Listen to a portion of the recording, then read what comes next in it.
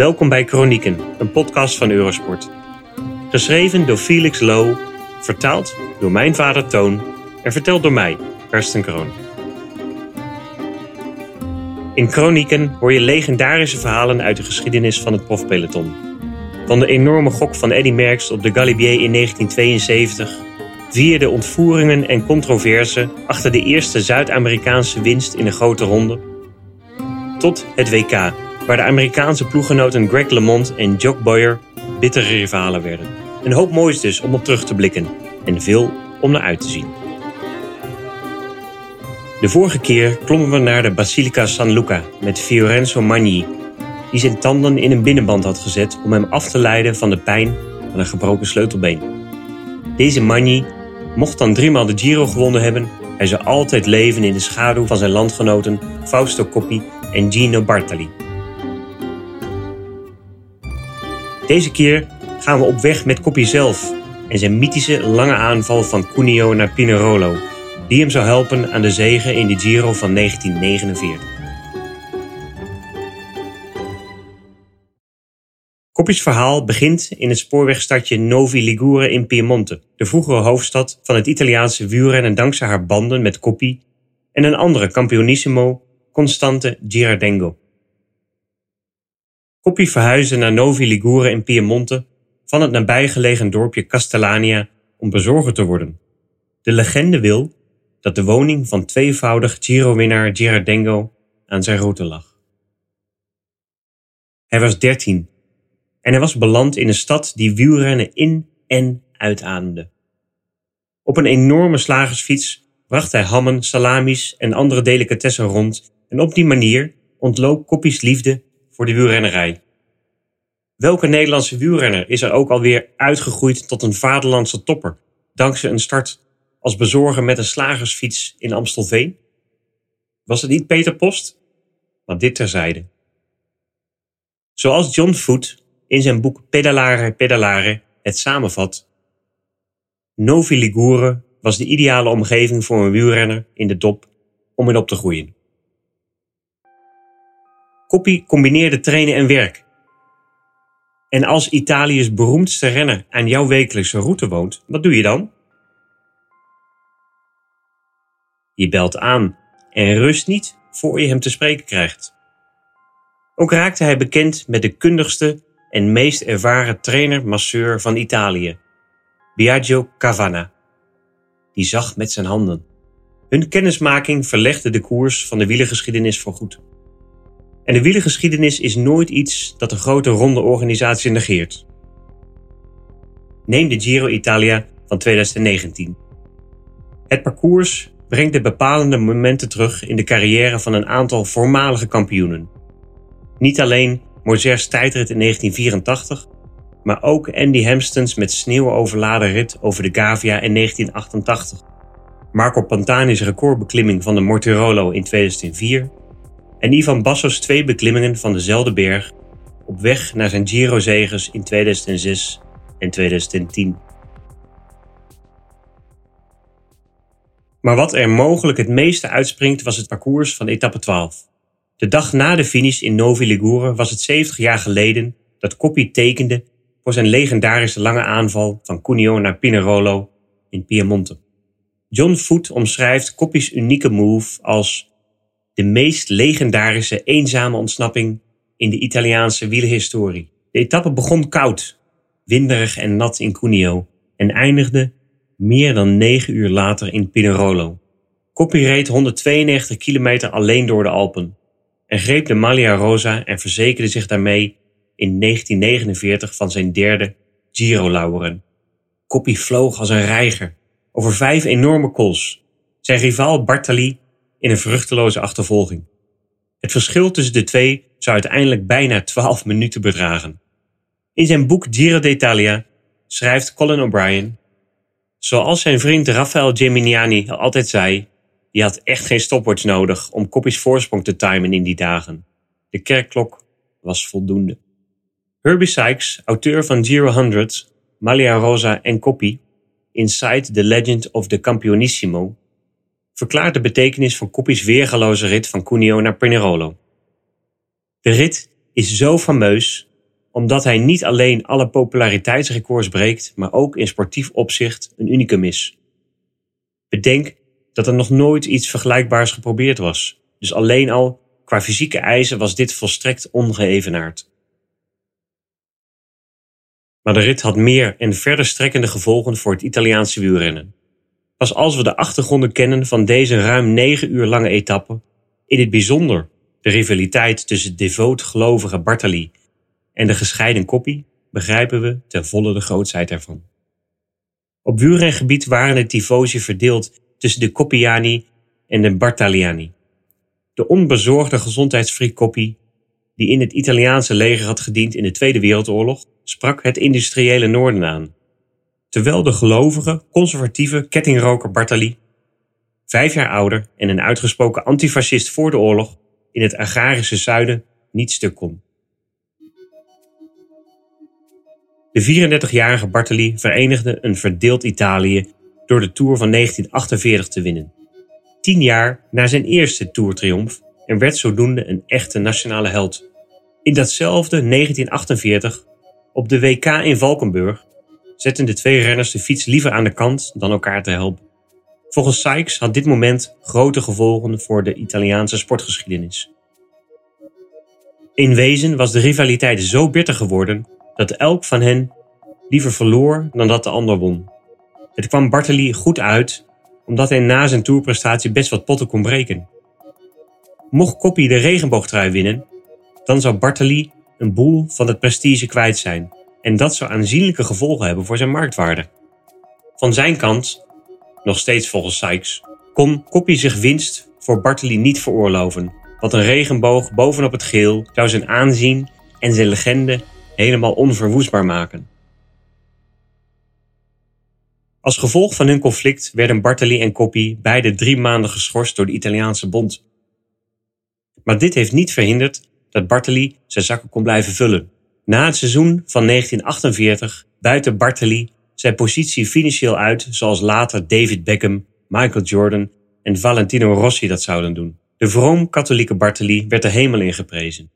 Zijn faam groeide en het merk Bartali verscheen overal. Chianti, scheermesjes, op kleding, fietsen en zelfs op scooters. Het is 1949. Coppi hield zijn rivaal onder de duim met een zege in Milaan-San Remo. Vervolgens scheidden zich de wegen. Coppi domineerde in de Giro di Romagna en Bartali in de Ronde van Romandie. De tifosi wisten het.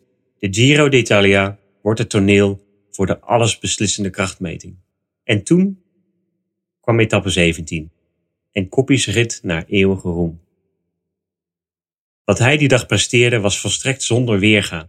Het verstevigde zijn status van campionissimo.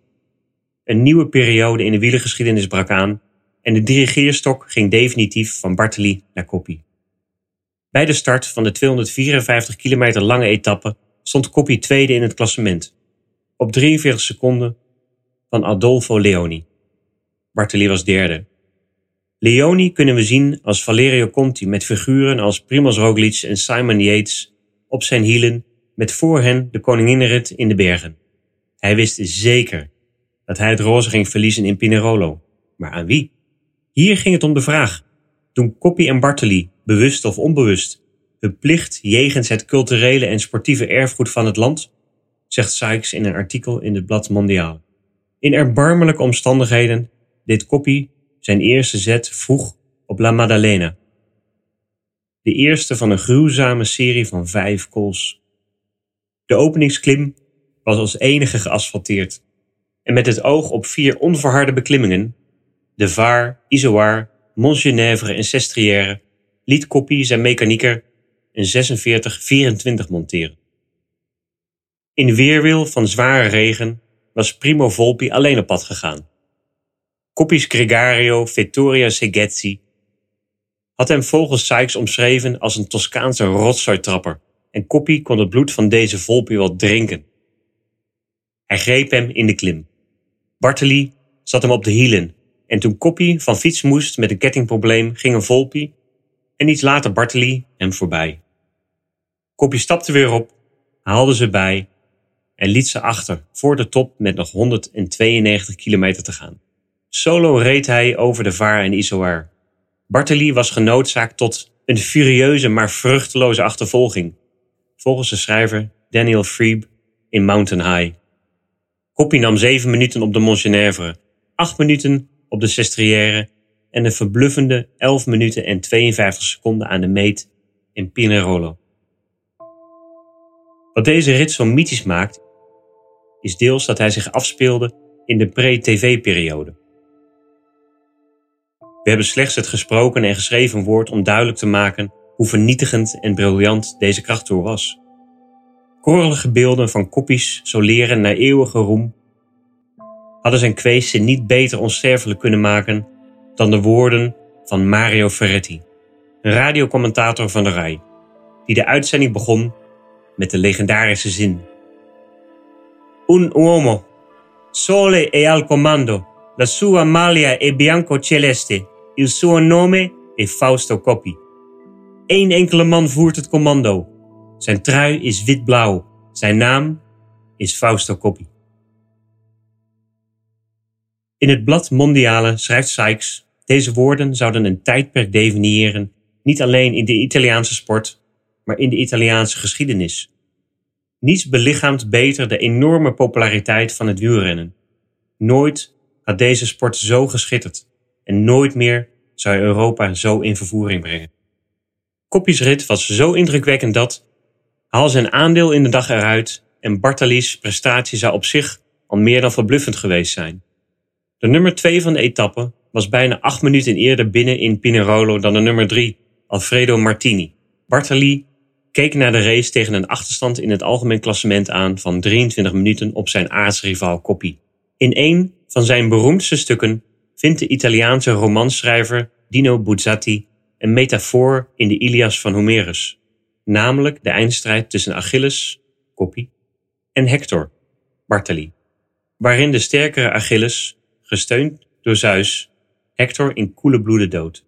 Buzzati beschrijft Bartali's gedoemde achtervolging als volgt: vastgekoekt in modder, met besmeurd gelaat en verkrampt van inspanning, stampte hij voort, alsof de Satan hem op de hielen zat, en hij wist dat, eenmaal gegrepen, alle hoop verloren zou zijn. De tijd, alleen de onherstelbare tijd joeg hem na. Welk een schouwspel, die eenzame man in die woeste kloof, verwikkeld in een wanhopig gevecht met de jaren.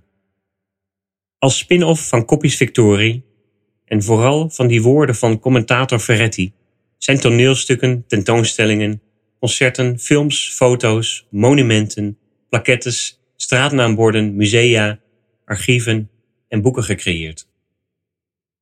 Hoe ging het verder?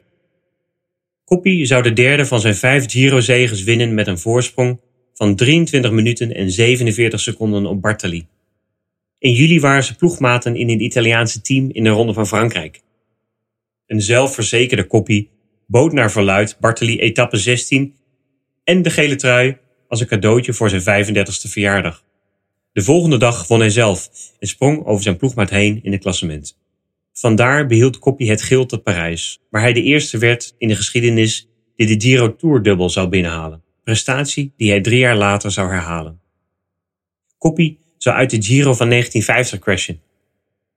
Hier werd Bartali tweede, na de Zwitserse charmeur Hugo Koblet.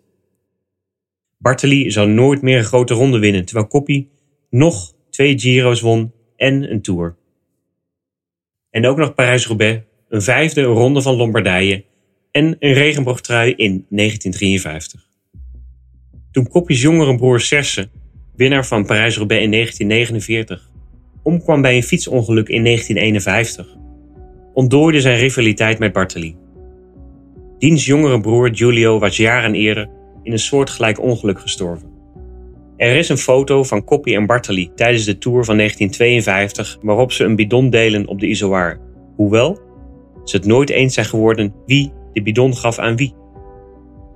Stilzwijgend ging men ervan uit dat de rit Cuneo-Pinerolo de tweestrijd definitief uit de wereld zou helpen.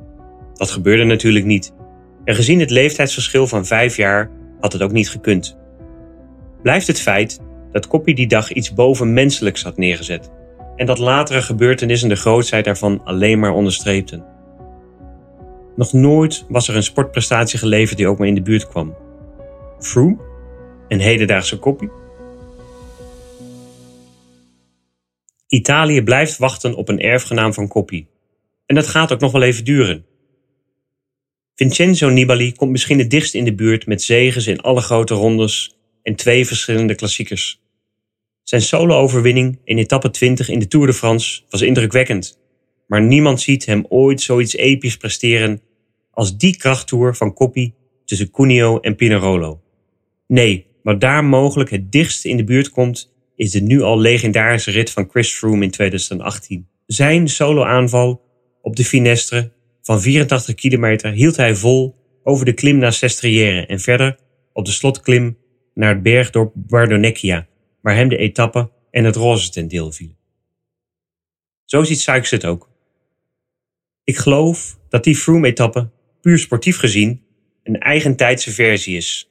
Qua uitvoering was die er niet ver af, hoewel de elektriciteit die 1949 genereerde natuurlijk alles overtrof. Natuurlijk waren er verschillen. Coppi's Gregari hebben Leoni niet weggevaagd zoals Team Sky dat deed met Simon Yates. Maar Froome's aanval goot die etappe en de hele Giro in een nieuwe vorm. Een strijd tussen hem en Tom Dumoulin. Net zoals Coppi's aanval een tweestrijd opleverde tussen hem en Bartali. Wat mij betreft was hij daar vergelijkbaar met Coppi. En ook met Merckx. Lance Armstrong heeft nooit zoiets groots gepresteerd. Hinault, Le Mans of Indurain al evenmin. Maar, voegt Sykes er onmiddellijk aan toe, de tweestrijd tussen Froome en Dumoulin is niet te vergelijken met die tussen de 2 Italiaanse grootheden. Wat Froome die dag presteerde leverde hem weliswaar een Grand Slam op van zeges in de 3 grote ronden, maar markeerde niet een tijdperk, een sport of een natie zoals Coppi deed. Etappes van Cuneo naar Pinerolo die de schim van Coppi oproept zijn er meer geweest. Franco Bitossi won er 1 in 1964 en Giuseppe Saronni in 1982. Op de 60ste verjaardag van Coppi's solo-ontsnapping kwam de Giro met een light versie, met de calls van Moncenisio, Sestriere en Pramartino. Die werd gewonnen door de omstreden Danilo Di Luca. Voorafgaand aan de etappe werd er een plaquette onthuld, precies op de plek waar Coppi op de Maddalena zijn aanval begon. De plechtigheid werd bijgewoond door 2 van zijn kinderen, Marina en Faustino, en Claudio Ferretti, de zoon van radioreporter Mario Ferretti, wiens naam ook en voor altijd verbonden zal blijven aan die mijlpaal. Die dag terughalen proberen ze steeds, zegt Sykes, maar wie wint doet daar niet zoveel toe. Het enige dat telt is 1949. Was het parcours van 2019 met die ene klim niet een ontgoocheling, als je die vergelijkt met dat van 70 jaar geleden? Men heeft zich er volgens mij niet met een Jantje van Leiden van afgemaakt, zegt Sykes. Bovendien, wat ze ook verzinnen, die rit van 1949 kopiëren lukt nooit. Uiteindelijk draait het in de Giro om poen. Al het andere is daaraan ondergeschikt. Geld. De echte reden dat de Giro naar Pinerolo ging in 2019 had niet zozeer te maken met het gedenken van Coppi, redeneert Sykes, maar met een bod van Elvio Ciattellino, een rijke wielerfan uit Pinerolo die een boel verpleeghuizen bezit en zijn naam verbonden wilde zien met een etappeaankomst. Dat neemt niet weg dat Coppi overal centraal stond. Alleen al in 2019 verschenen er in Italië minstens 15 boeken over Il Campionissimo. Het is een industrie die immuun is voor recessie en, vaak, voor goede smaak. In het voorwoord van zijn eigen boek over Coppi merkt Sykes het volgende op over de gestage stroom Coppi-boeken. Als je woont in Coppiland, Piemonte, en interesse hebt in fietsen, nemen die boeken vaak de status aan van de plaatselijke slobberwijn. Niemand schijnt die te kopen en toch gedijt hij als kool. Maar Sykes zegt ook dat pas sinds hij woont in Italië hij zich realiseert wat Coppi zo anders maakt dan andere wielerhelden, zoals Merckx, Hinault en Anquetil. Nu begrijp ik dat Coppi de ziel is van alles wat sport is in Italië. Niemand, helemaal niemand belichaamt de Italiaanse eeuw beter.